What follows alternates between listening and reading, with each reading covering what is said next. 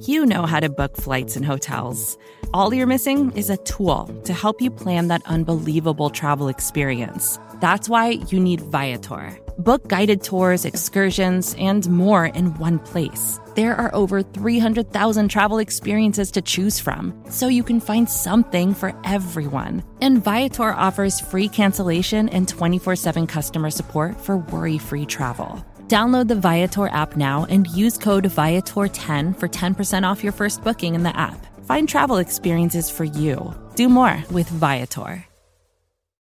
For decades, Milk has been fueling women marathon runners as the OG performance drink. And in the new docuseries Running Sucks, brought to you by Team Milk, Abby Ayers takes us on a journey of self-discovery as she meets several groups of empowered women runners to find out what drives them, what fuels them, and what pushes them to go the distance. And in the process, she learns that she too can be a distance runner. You can watch the series at runningsuckstheseries.com and register for the inaugural Every Woman's Marathon at everywomansmarathon.com.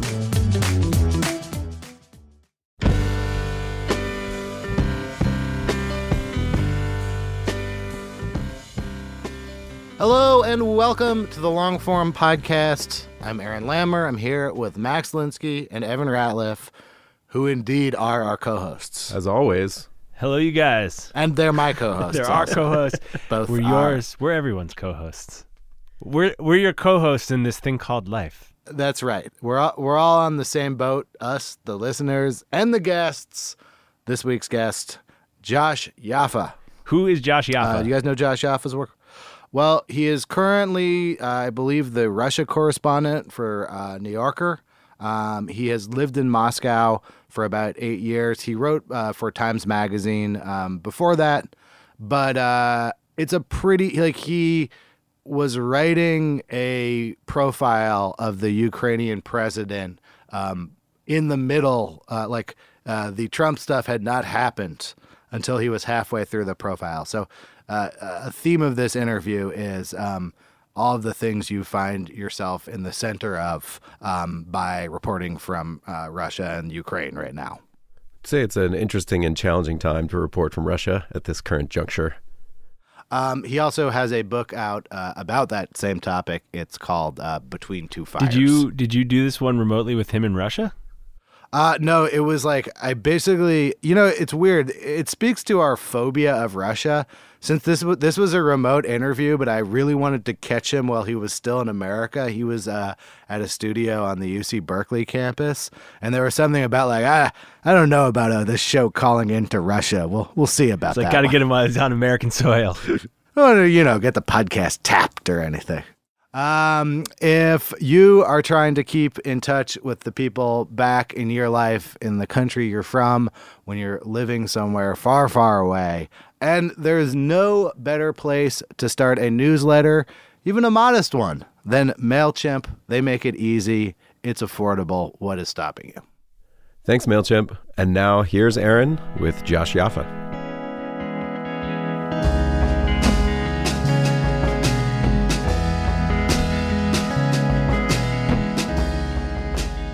Welcome, Josh Yaffa. Thanks for having me. You are on tour right now for a book that you wrote about Russia, and I believe you're going back to Moscow tomorrow. Is that right? This week? That's right. Tonight, actually, you are officially my last stop on what has been a few weeks of events and talks on the like. So let's start there. How long have you lived in Moscow? 7, almost 8 years. Where was your life at when you touched down in Moscow 7 to 8 years ago?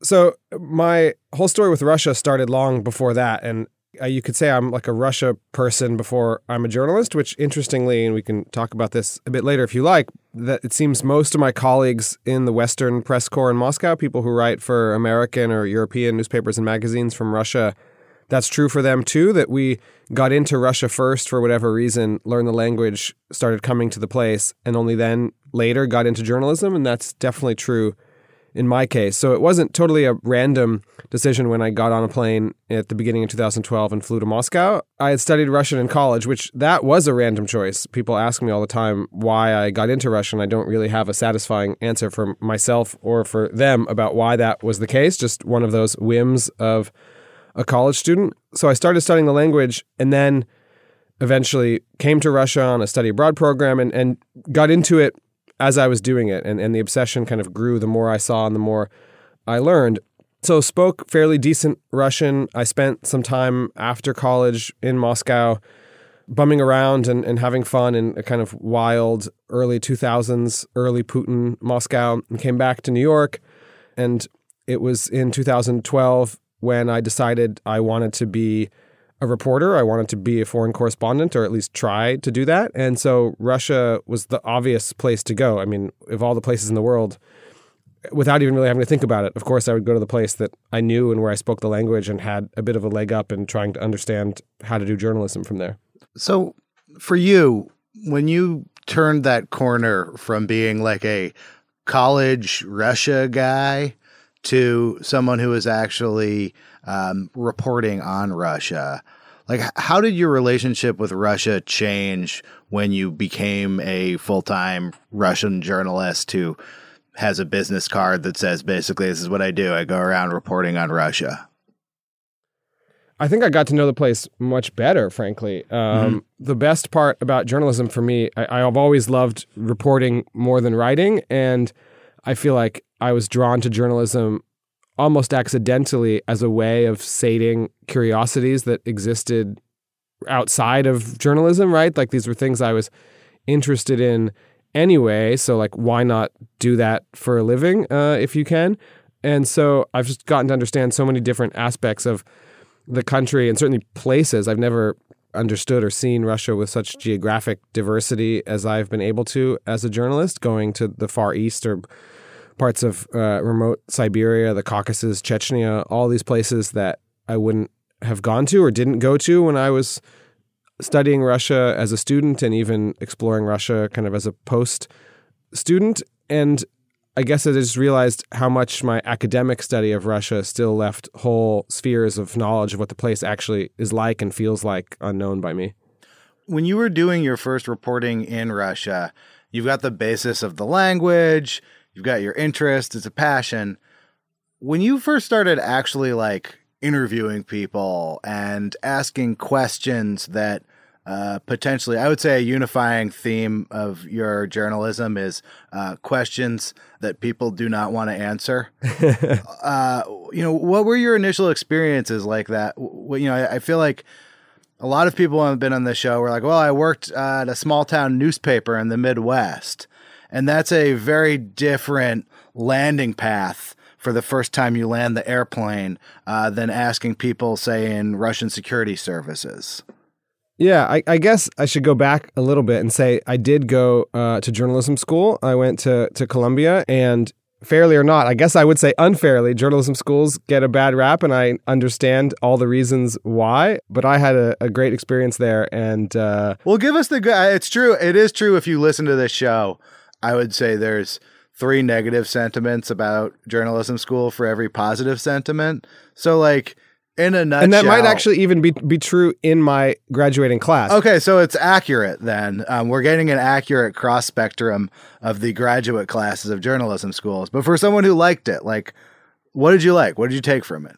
So I was one of these people who didn't know anything about journalism and had no experience with it when I arrived at journalism school. And I think that's already the first factor that tends to sort out people's experiences. The people who had worked as journalists before, people who had worked at alt weeklies or smaller papers, and then came to journalism school, I think felt more underwhelmed by the experience, where I was delightfully overwhelmed by everything I was learning. And I also just got really lucky with particular teachers. The very first class I had was taught by this wonderful journalist, Barry Birak, who had won a Pulitzer Prize for the New York Times in Pakistan and Afghanistan, and was not just an extraordinarily diligent professional, but also just a fundamentally decent human being. And he made a really strong impression on me. There was another teacher of mine, John Bennett, who was an editor at The New Yorker. We became very close. And in fact, fast forward many years, he became my first editor at The New Yorker. And in fact, also did an edit of this book. But I just really liked the kind of crafty, vocational aspect of journalism school, right? Like the parts I liked the most were just like doing the thing. We're just like changing car mufflers here or something. And I really liked approaching journalism that way, and it made it feel understandable and achievable in a way that I wasn't sure, if I'd really be able to figure it out or do it going in. But people like Barry Birack or John Bennett showed that it's essentially a kind of craft knowledge that if you, pay attention and repeat the motions enough times, you'll get the hang of it. So what were you doing right before journalism school that this was welcome to you in a way that it was unwelcome to the people who'd been practicing journalism professionally beforehand? So what I was literally doing right before journalism school was selling cheese at Murray's Cheese Shop on Bleecker Street. A job I loved, but was happy to transition out of to go to journalism school. I'd come back to New York after spending almost, 2 years in and out of Moscow after college. And I came back to New York, going even back before that. In college, I had studied more straightforward international affairs, diplomacy type things in addition to Russian. And that was kind of my trajectory, or what I thought it would be. And some of the work I did in Moscow after college was connected to kind of international programs and a bit of stuff funded by the State Department working with Russian scientists. And I was kind of on that track before I got a bit disillusioned or just frankly bored with it. And journalism was definitely not boring. It was really exciting in a way that captivated me from the very beginning. What happened when you tried to apply Columbia Journalism School craft rules to actually working in the field in Russia? I mean, I even think about things like, there's this sort of system of like on the record, off the record that exists in America. Is there even like a translation for on the record, off the record? Do people even have these kinds of concepts who you're talking to? Yeah, sure. They say off the record. So it's enter the Russian from the it's all English. One word, off a record. Right. It's a good question. I don't know. Despite everything I just said about journalism school teaching you this very vocational, craft-based approach to journalism, at the end of the day, it's an art, not a science, and there is no real formula for it, as you know. And I'm not quite sure, actually, that journalism school was meant to impart a kind of rigid, checklist approach to journalism, first ask this question, then ask that question. But it was people like Barry Birack or John Bennett, who I mentioned, who imparted this lesson of just follow your curiosity and be a decent human being. And if you sort of do that in a sustained way, odds are people will open up to you and you'll find out interesting things. And that, I guess, has been my MO ever since. I do, of course, prepare for interviews and try and read around the subject as much as I can. If it's someone who's quasi-famous, read other interviews they've done. But at the same time, I have a pretty limited or pretty shallow list of prepared questions when I go in, and that's often the case. I'm often following my curiosity and intuition more than I'm acting from a checklist. I don't know if that's just an excuse for laziness or what, but I think this notion of just being open to anything and being genuinely curious about the subject, right? I guess maybe that's the thing I've discovered. It's hard for me to do the job. One, I just don't like it as much. And two, I think I'm not as good at it if it's something I'm not interested in myself. And so if you're driven by your own curiosity and you want to be asking these questions and finding out this information, even if it wasn't for a job, that seems to do much of the trick. And people, I think, pick up on that and respond to it. And also, especially in a place like Russia, right, where there's a lot of sensitivity around what people might tell you. And when they do open up to you, there's a lot of trust there, and you better not abuse it or mishandle it because you could really put people in danger. Just being a decent person and demonstrating that decency also goes a long way. Journalists in Russia often get a bad rap, which is too bad because the profession is so under threat there, right? But there's this image of journalists as really kind of sneaky, conniving, self-interested people always looking for the scoop or the sensational story who might, misquote you or blow up your words to try and make the story, much bigger than it is. And so a lot of people have that kind of ingrained suspicion when they hear the word journalist or that a journalist wants to talk to them. So I try to do something a little different, which thankfully oftentimes people do respond to. Let's talk about that idea of curiosity.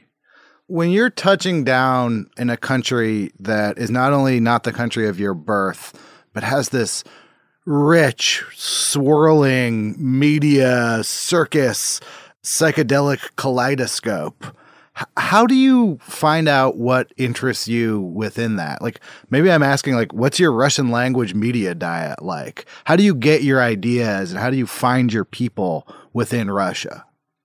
I think I had a really lucky evolution of my journalistic career in Russia. So when I touched down in 2012, and I should say, sometimes I do go back to Columbia or other journalism schools and narrate this career path. And I always say, buyer beware, essentially. I don't know how applicable or much I would offer this up as advice, but I was working at a magazine in New York, Foreign Affairs, as an editor when I had this itch to upend my life and try and become a foreign correspondent. And I quit that job with no real plan other than buying a one-way ticket to Moscow. But it turned out to be an extraordinarily lucky, if crazy, idea because quickly upon arrival in Moscow, I was offered the job largely out of kind of panic on behalf of The Economist and its bureau chief there. But the longtime bureau chief of The Economist in Moscow was going on book leave to write a book of his own, and they needed someone ASAP, like yesterday, to fill in for them. And just by being in the right place at the right time, I booked that one-way plane ticket at the very lucky week to show up in Moscow when precisely they were urgently needed someone. I was able to get the job filling in for a year. And so my first job in journalism in Moscow was for The Economist. And that was, I think, in hindsight, exactly the right pace and exactly the right style of journalism. You have to write once a week. I don't think I could have survived the daily paper grind. I just don't have journalistic metabolism that's that fast. I'm really admire and in awe of people who can write not just one story a day, but now newspaper reporters are writing, 2-3 stories a day and constantly updating them. I think my brain would have quickly short-circuited at that pace. But a week, that kept me following what was happening, and it also was a way that forced me to introduce myself to the main players, to kind of understand the architecture, constellation of power and politics in and out of government, people in the Kremlin, the opposition, get a sense of the lay of the land of business, civil society, culture, right? I just had to have my finger on the pulse, as it were, in order to do that job week by week. And over the course of the year, it just forced me to introduce myself to a bunch of people who gave me a lay of the land and who later I would come back to, and in often cases for further advice about if I want to go deeper on this or that subject. I sort of understood on a lot of topics who were the entry points and who were the experts. So what is The Economist looking for in Russia as compared to New York Times Magazine or New Yorker, who you've written for later? What is the implicit, this is what you need to capture about Russia? I always thought it was telling that at headquarters, editors and writers for The Economist call it the paper. No one calls it the magazine.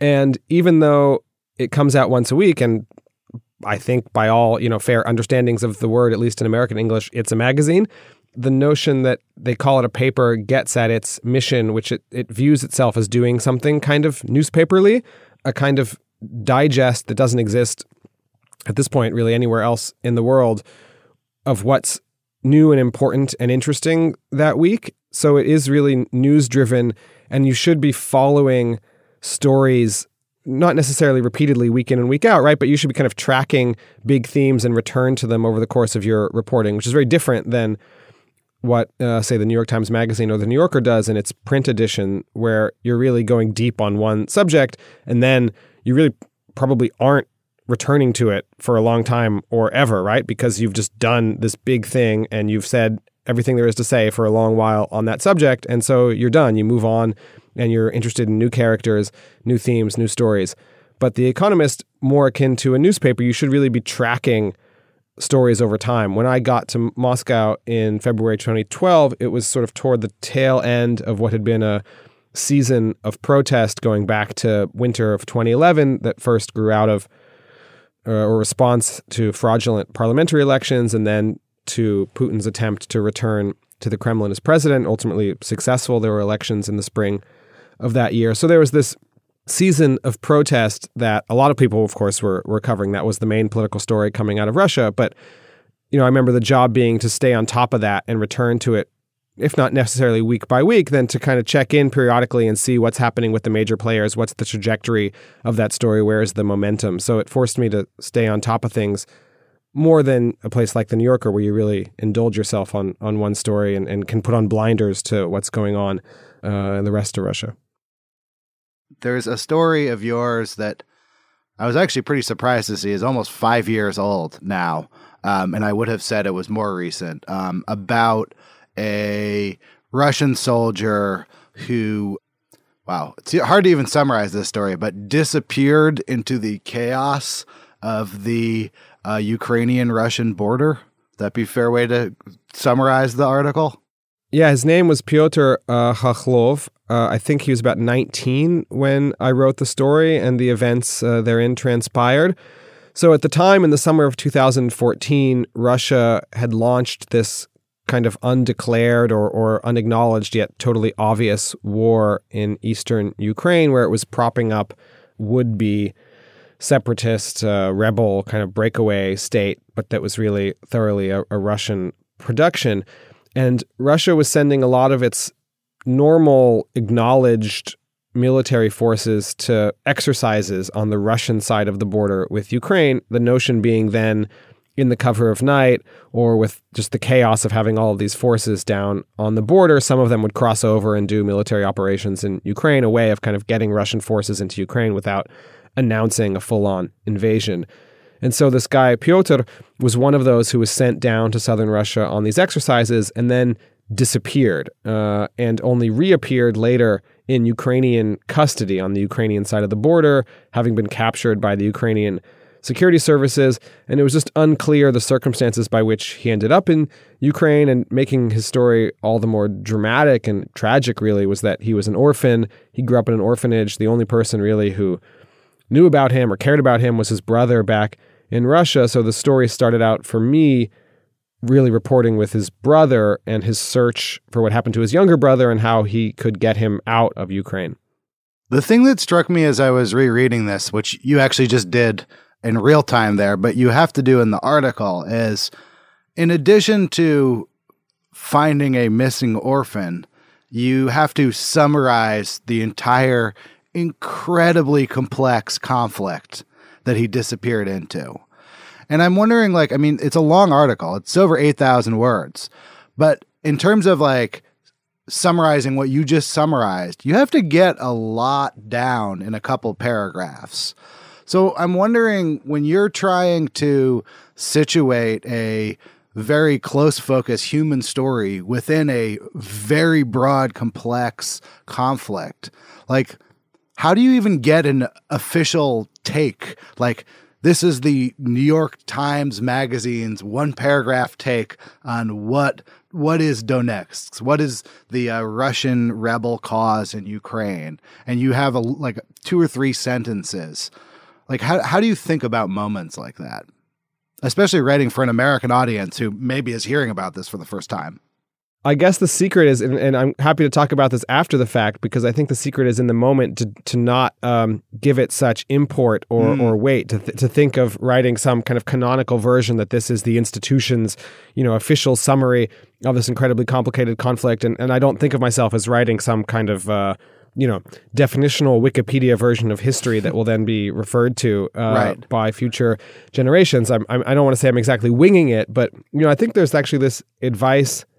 Was it on your show or elsewhere that I heard Michael Lewis give, where, and I could just be getting it a bit wrong, but the way I remember it and have internalized it for myself is that he talks about starting his morning when he's writing by reading all of his notes and getting totally kind of absorbed by all his information and reporting, but then leaving that aside, like physically putting it in a different room and then sitting down to write just from memory.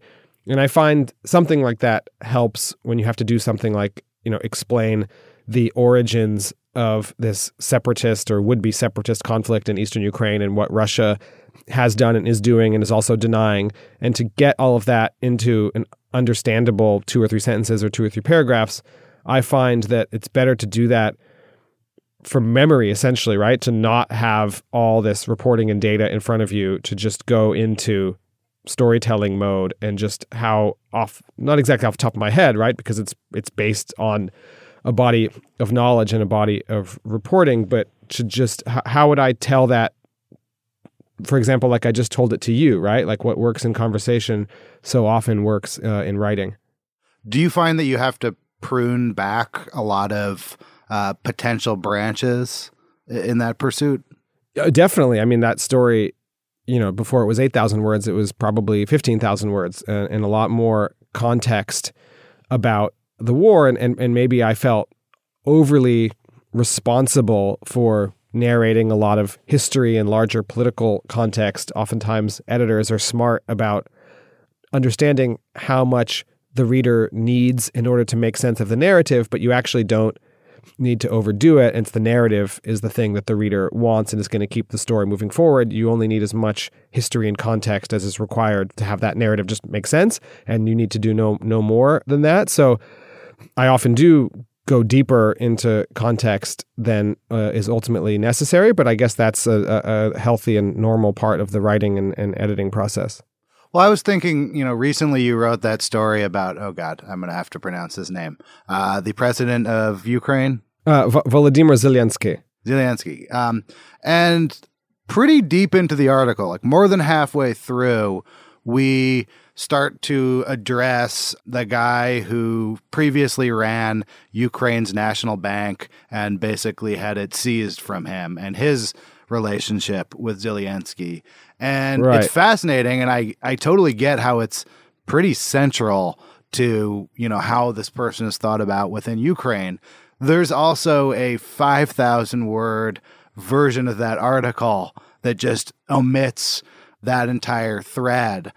I'm curious, going into these stories, how much you know about how big the aperture is going to be opened. In the case of the Zelensky story, obviously the aperture just gets completely smashed by the Trump story merging into it. But even before that, how many of those like major, this is going to be 1,000 words of this article kinds of threads do you take in and out of a story? Yeah, I mean, as you say, the Zelensky story is kind of a strange and definitely outlier case because the aperture was completely blown up, as you rightly say, by Trump. I started that story over the summer before we knew much of anything, before the whistleblower complaint had come to light, and long before there were any kinds of hearings in Congress with people testifying to what had gone on with Giuliani and others, and before we knew anything about the July 25th phone call. So I thought I was writing a piece, a kind of postmodern fable about a man who emerges from the television screen, who played the president on television, as Zelensky did in this long-running, very popular show in Ukraine, to then step out of the television screen and become president in real life. And what's that like? What's that like when a comedian and many people from his comedy troupe take the reins of power and start running a country for real? That was my initial conception of the piece. Just to get it in here now, I would read an entire other article about Russian competitive sketch comedy. What is it called? KVN? KVN, yeah. It's totally cheesy, but delightful and an intrinsic and I think, telling window into the culture. How much KVN did you watch preparing for that article? More KVN than would allow me to go back and write that article that you've just requested. I think I'm tapped out on KVN for the moment. How far does the history of Zelensky doing competitive sketch comedy go back on like YouTube? Like, are there high school performances that were filmed?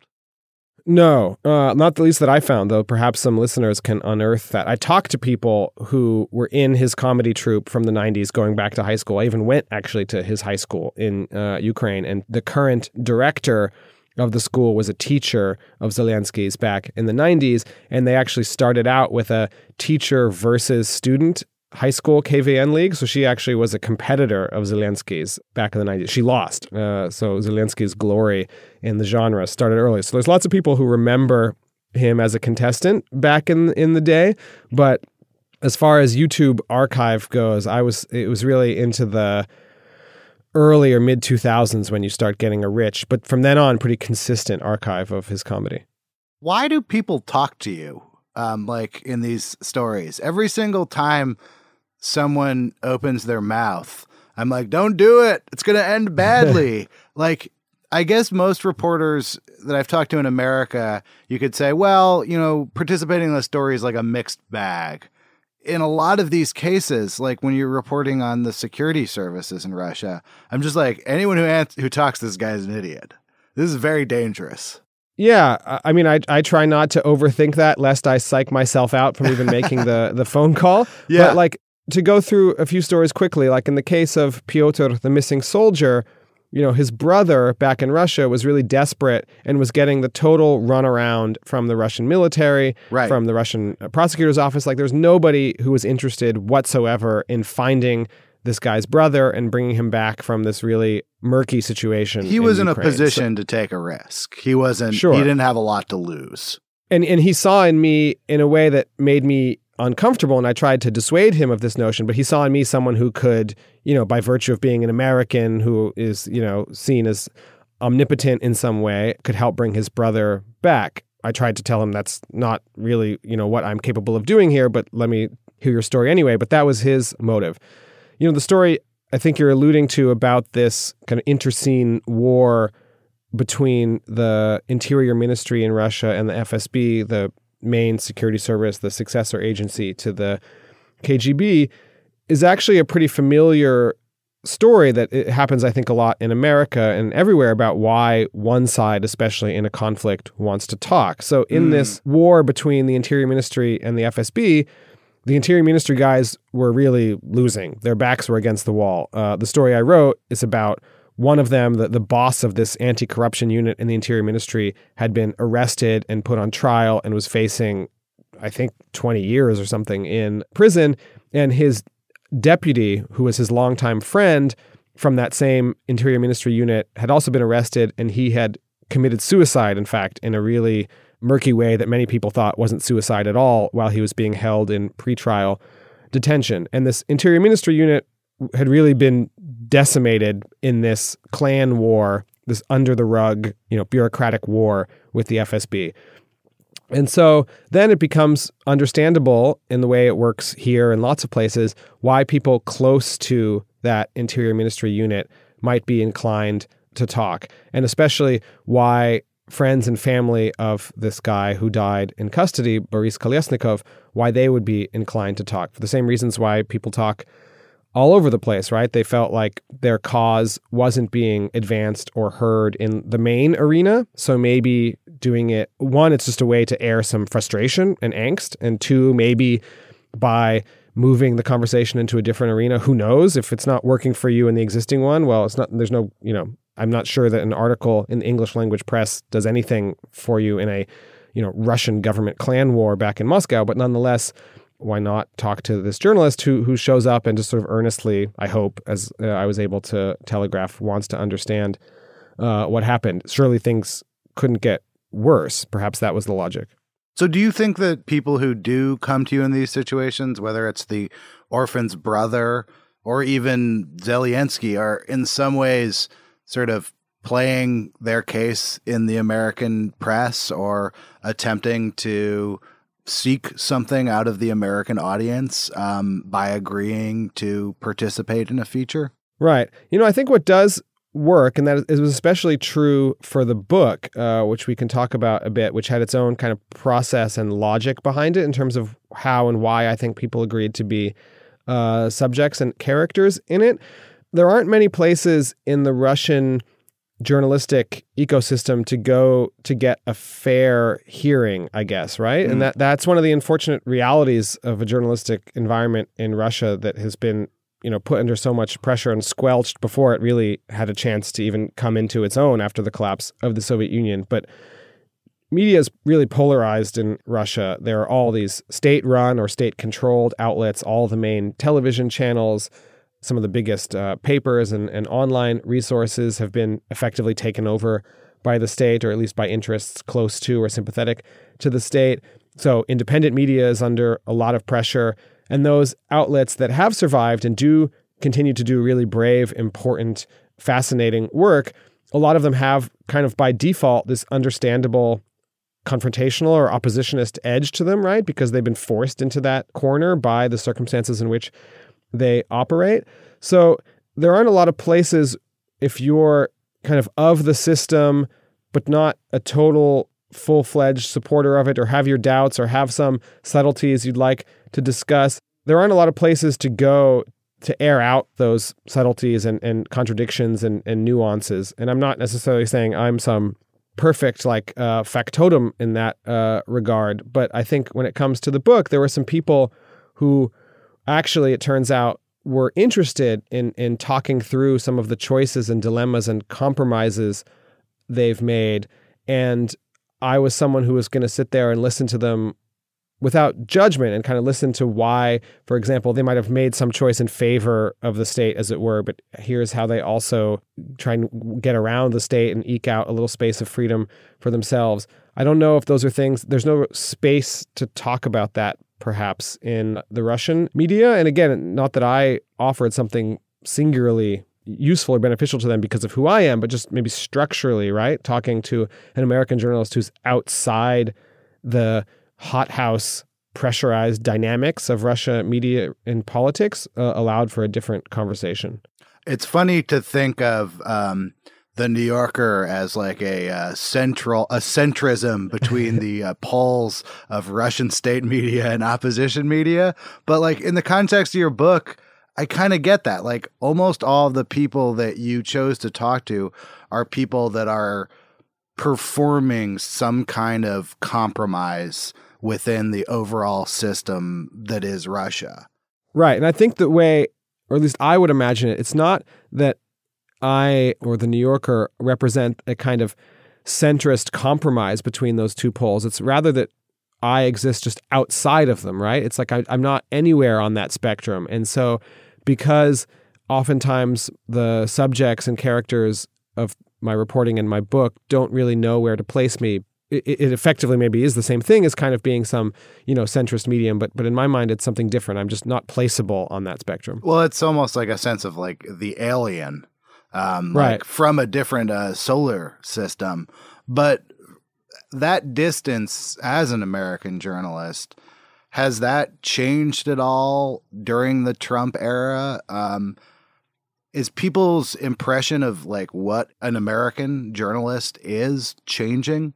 Yes, though I think slower than it is back home. In other words, the way that the media ecosystem has changed or been forced to change or react in the age of Trump, those changes haven't been noticed or internalized or processed in real time in a place like Russia. For better or worse, there still is a notion of American journalism, especially in some quarters in Russia and liberal quarters or opposition, quasi-opposition quarters, right? There's a kind of almost bygone romantic notion of American journalism that's very sweet and even inspiring to observe. So in a way, a place like the New Yorker or New York Times, Washington Post, right? Those names still carry institutional weight in a way that perhaps they oftentimes don't in the American conversation, or they've just been like absorbed by all of the noise and rancor and toxicity of the American political and media conversation.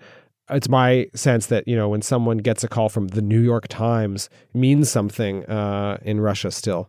What is your relationship with Russian language journalists like? Some of my closest friends are Russian journalists, and I have bottomless admiration for the work they do.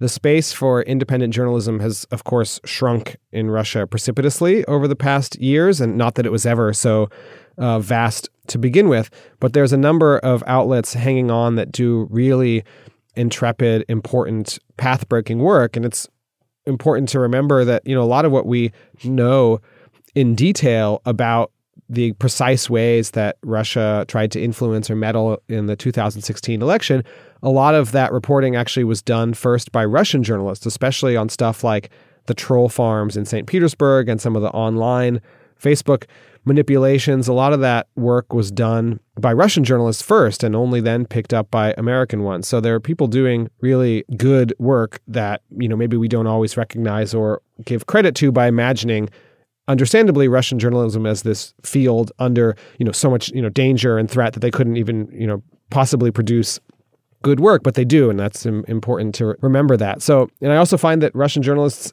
my friends especially are incredibly generous with their reporting, with their sources and ideas, and a lot of the stories that I do wouldn't be possible if I wasn't getting, phone numbers maybe along the way from my friends and colleagues among Russian journalists, or just tips and ideas about where to look and things to read. So those are incredibly enjoyable and fruitful relationships. Are you read within Russia? And do your articles get translated and republished anywhere? There is this website that does Russian language translations of foreign media about Russia. I don't know how read that website is, but it does exist. And not every piece of mine is translated. I think perhaps, understandably, the translators aren't particularly eager to take on the, 7,000 or 8,000 word feature in the New Yorker. Yeah. But overall, I find that there is this Moscow and maybe St. Petersburg intelligentsia core of people who read something like the New Yorker and are definitely aware of what's being written in a place like the New York Times, at least like the major stories or the major stories as concerning Russia. And when a place like the Times does break news as concerns Russia, that does filter back to Russia, and some of those independent outlets will pick up on the story and report what the Times have reported or push it forward with their own additional reporting. Some of the more, I don't know if esoteric is the right word, but stuff that's off news that I've done for the New Yorker, like when I wrote a whole piece about my apartment building in Moscow, or when I wrote a piece about this cardiologist turned writer in this town of Tarusa outside of Moscow. I don't know if those are the sorts of pieces that penetrate the Russian media environment for understandable reasons, I guess.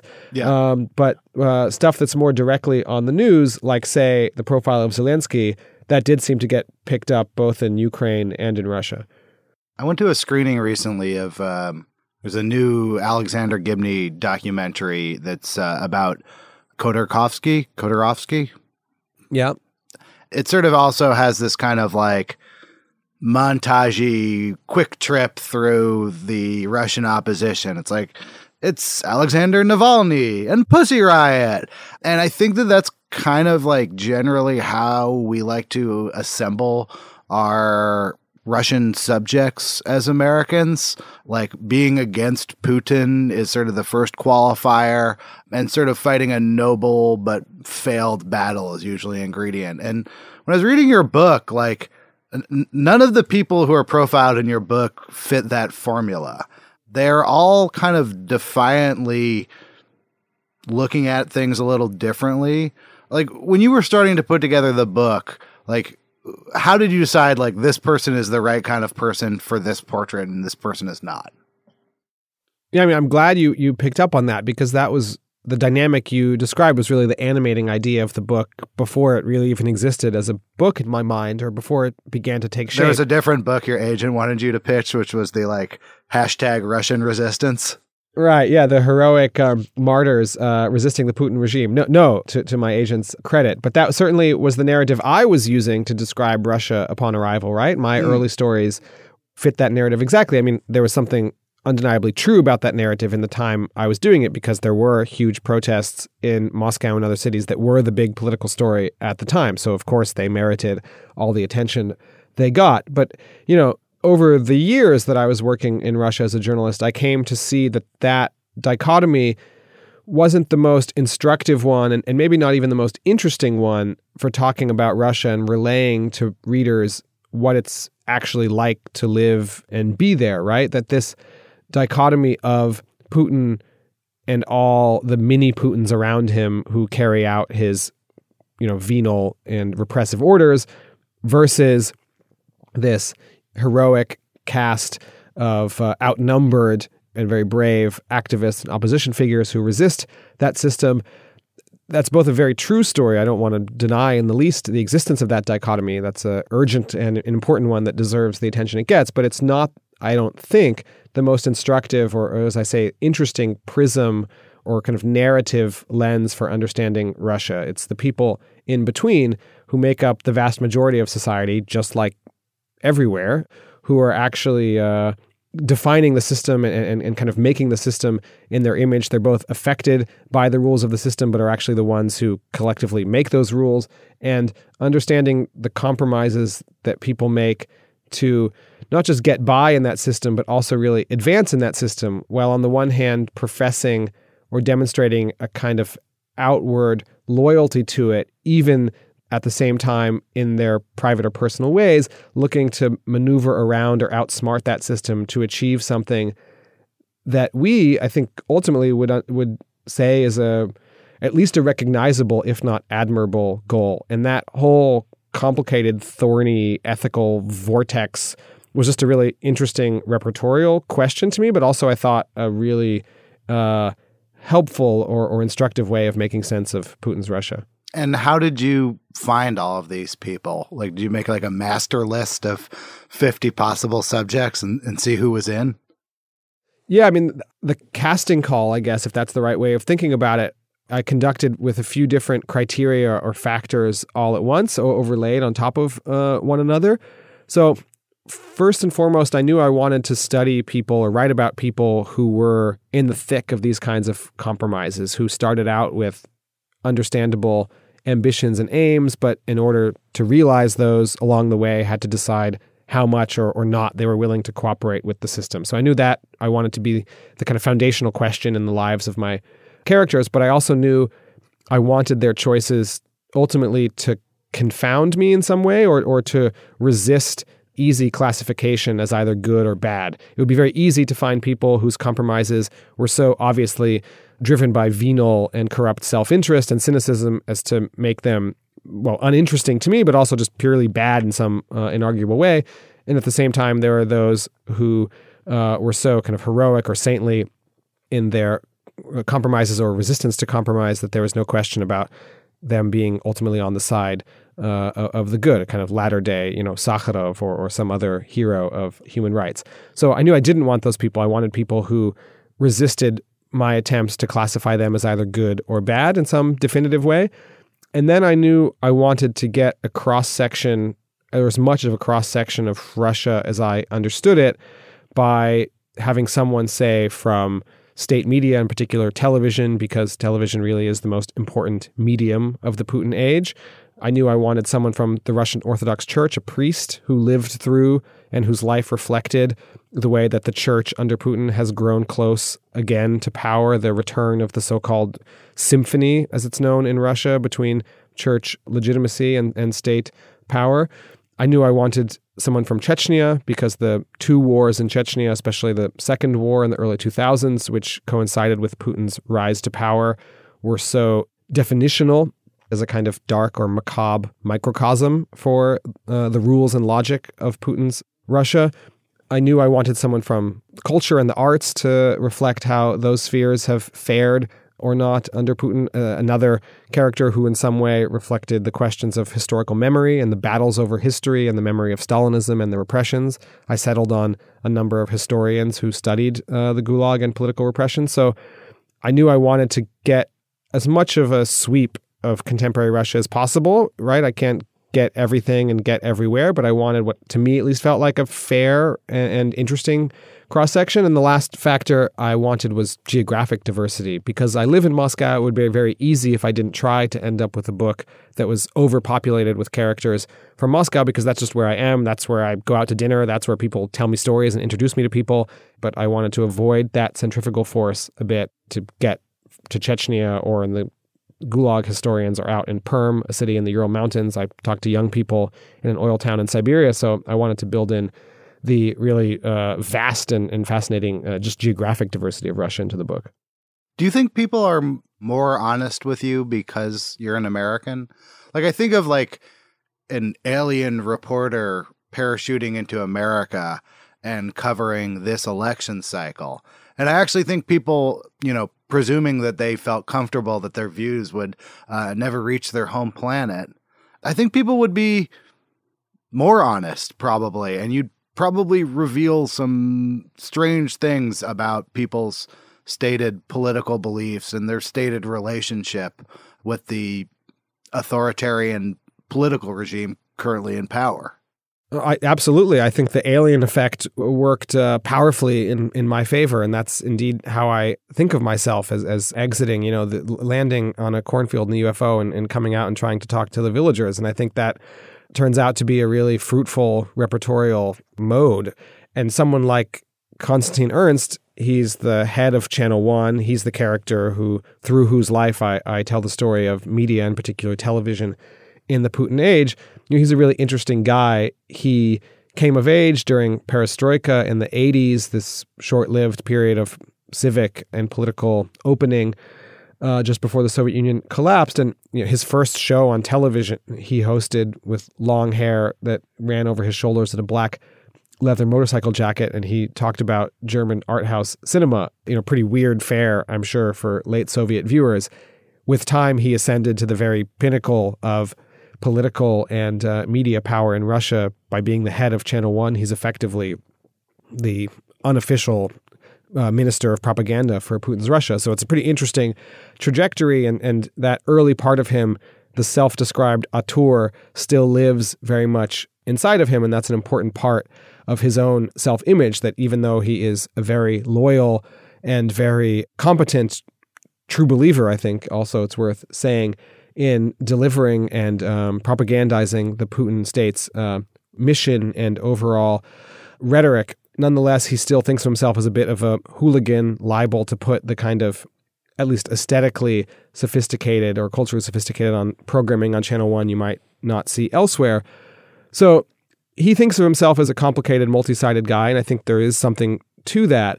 And only an alien, to continue the metaphor, or perhaps an alien more than an earthling, would be interested or willing to hear him out on those contradictions, right? By existing outside of the dynamic, the really pressurized and polarized dynamic that exists in Putin's Russia, this kind of alien reporter figure was what allowed me to do that with him and the other characters. And without it ever really being spoken about, I think they understood that.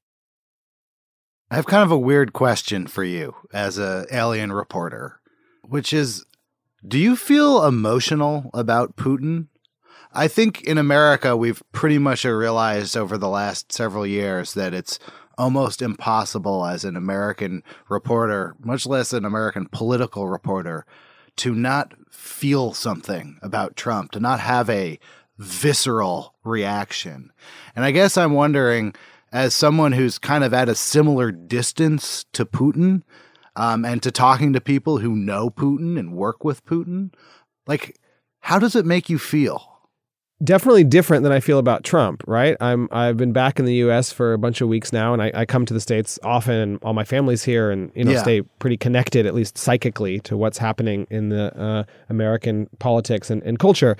So Trump gets me riled up in a way that Putin never has over the 8 years that I've been reporting on him and his system. And I have much more personal and psychological attachment or vulnerability to Trump than I do to Putin. I mean, that's not to say I'm a total kind of cold-blooded cyborg when it comes to reporting on Putin's Russia, especially, say, I'm thinking of the reporting I've done in Chechnya for The New Yorker, which also then resurfaces in the book, where people face and live through terrible, unspeakable atrocities all the way up to essentially kidnapping and extrajudicial execution.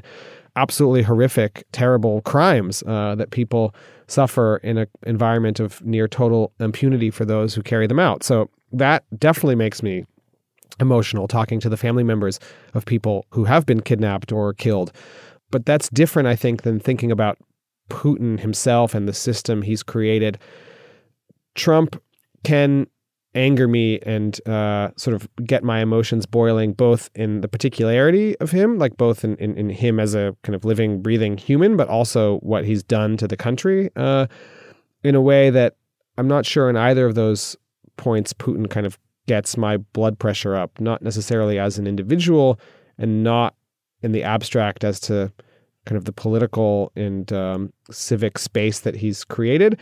I can get emotionally attached or emotionally affected by the particular victims of that system, but I don't know if I have an emotional response to the system itself.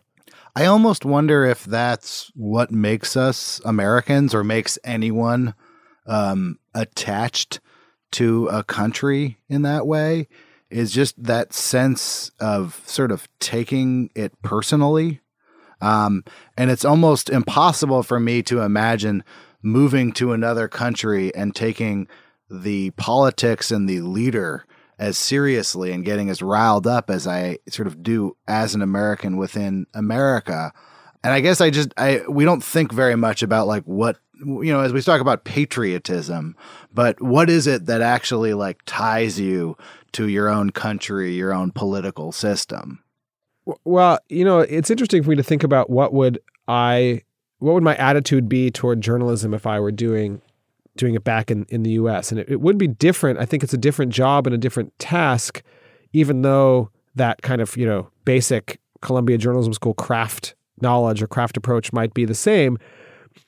In Russia, I feel like my job is really to explain to people outside of Russia what's going on there and what it's really like, to pass along with as much fidelity and honesty as I can, while also just telling a good and entertaining story to get people the best sense, the best kind of simulacrum I can provide of what it's like to be in Putin's Russia and to navigate that system in various ways and in various fields. And I don't think that that's exactly the job of a journalist writing about what's going on in America for Americans. I think there's a civic responsibility that goes along with the job that people rightly feel about being kind of part of that civic ecosystem in which the citizenry needs to be informed and engaged so as to make informed political decisions. Like, that's not really my task, right? So I don't know if that's an answer to your question exactly, but I do think that I would be a very different journalist if I were to be doing it in America, about America, for Americans. All right, here's my last question. So you described as your mission in some ways as communicating what it's like to live in Putin's Russia to American audience. What is the hardest part about that? Or what is the thing that you've never been able to get across or that people get confused about in translation when you try to describe that to the New Yorker's audience? I'm not sure if I managed to do this in the book fully or not, but I think, and this is kind of a difficult task, right? Because you want to make your stories as interesting and compelling as possible. But this meta idea that I want to get across is actually how recognizably ordinary so much of life in Putin's Russia is, a place that is, for lots of correct reasons, seen as foreign and so different from the system and society that we know. But what really fascinated me about the stories of the characters in my book that I tried to get across is how, at least on the day by day, a lot of these kind of micro compromises that they made throughout their careers and lives weren't so different, didn't exist in this like other alien realm, but the choices they made are actually really recognizable to us, even if they occurred in a system and a structure that feels apart from the one we know, that life is a lot less foreign and much more familiar and even universal than perhaps gets across in a lot of the Putin-centric political journalism about Russia. Josh, thank you so much. I don't want to make you miss your flight to Russia. I really appreciate you doing this. Thank you. It's a pleasure to be here. The book is Between Two Fires. I really recommend it, as I do all of Josh's New Yorker writing.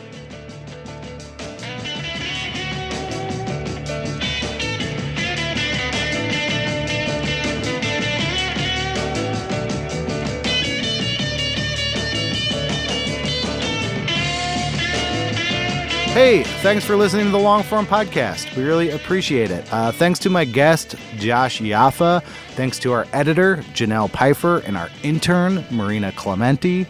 Thanks to my co-hosts, Max Linsky and Evan Ratliff, and the wonderful sponsors who make this show possible, MailChimp and Pit Writers. See you next episode.